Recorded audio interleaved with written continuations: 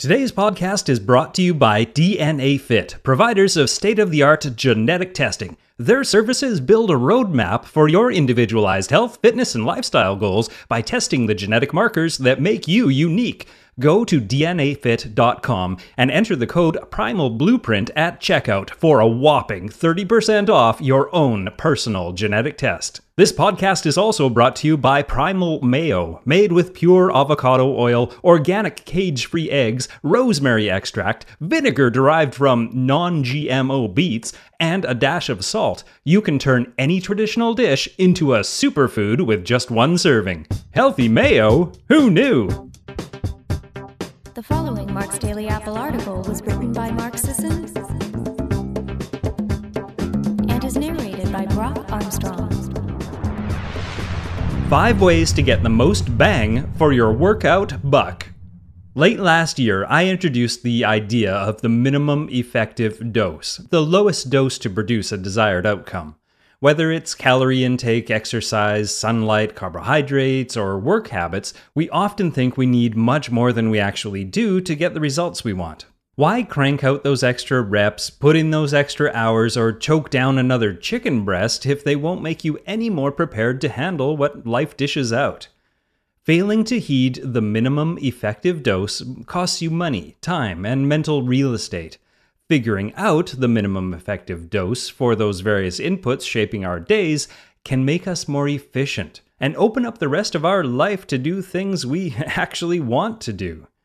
You might ask, what exactly are the minimum effective doses for exercise? How little do I have to train to stay and/or get fit? And what kind of effects can we expect to get from said minimum doses? The answers to those questions will depend on who's asking. But we have a few specific examples of people maintaining, improving, or radically transforming their fitness levels with minimum effective doses of exercise. So let's take a closer look.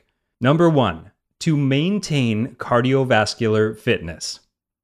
Cardiovascular deconditioning during the off-season is a big issue in cardiovascular intensive sports like soccer.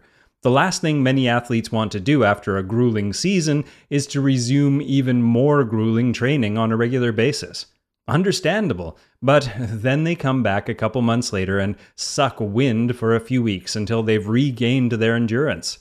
What if there were a quick and dirty, efficient way to train and maintain your endurance in the off-season, or any season, for the average person who doesn't want to work out more than he has to work out? In 2014, semi-pro soccer players were placed on one of 2 off-season training regimens: high-intensity interval training once a week, or high-intensity interval training once every 2 weeks. Both HIIT regimens used identical training loads, and it was fairly brutal.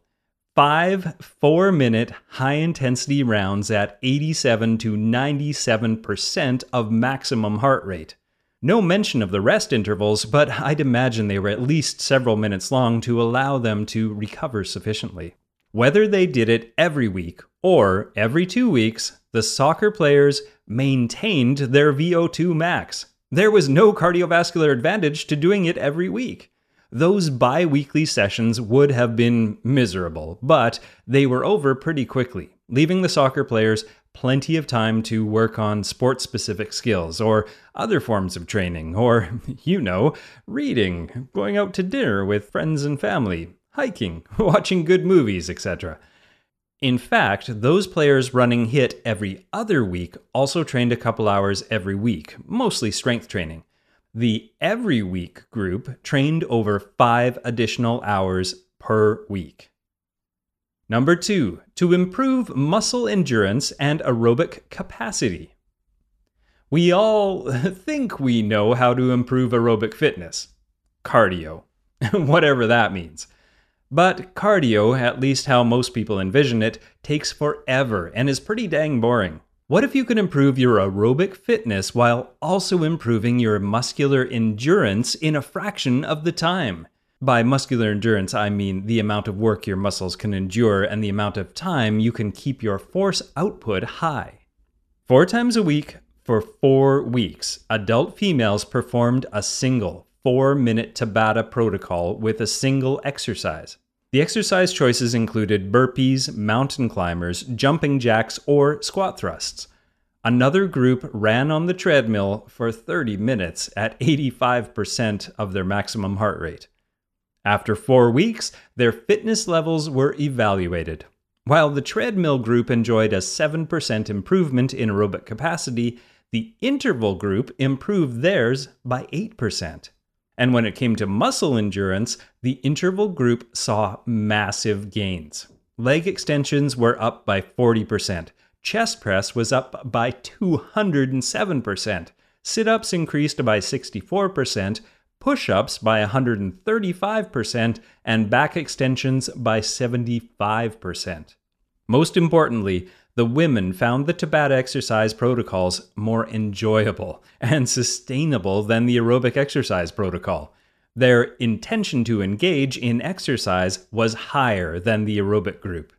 All that in just 16 minutes of work per week.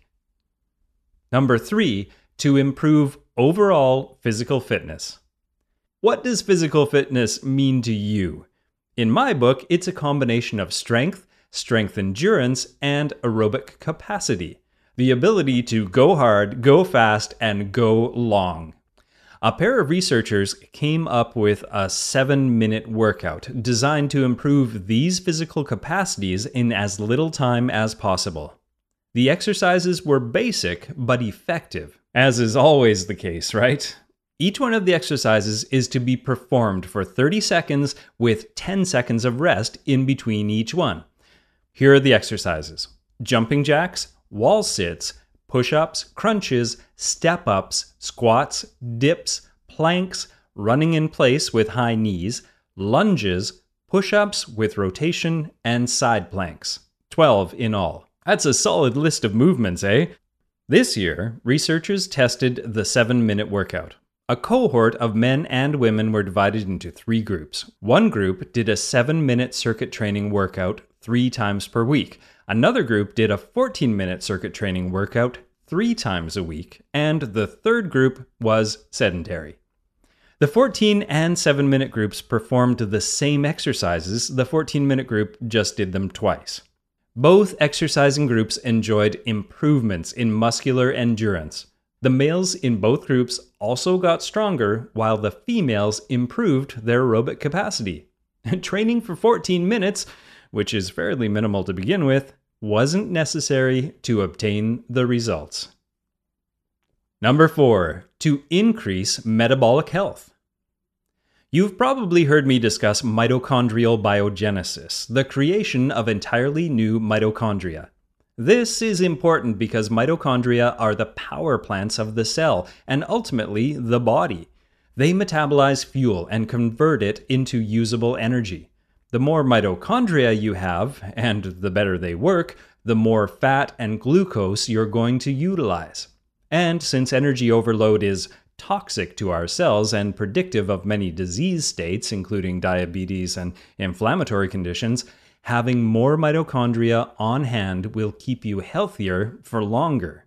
So how much exercise do you actually have to do to promote mitochondrial biogenesis? Well, not a huge amount, but you will probably have to sprint.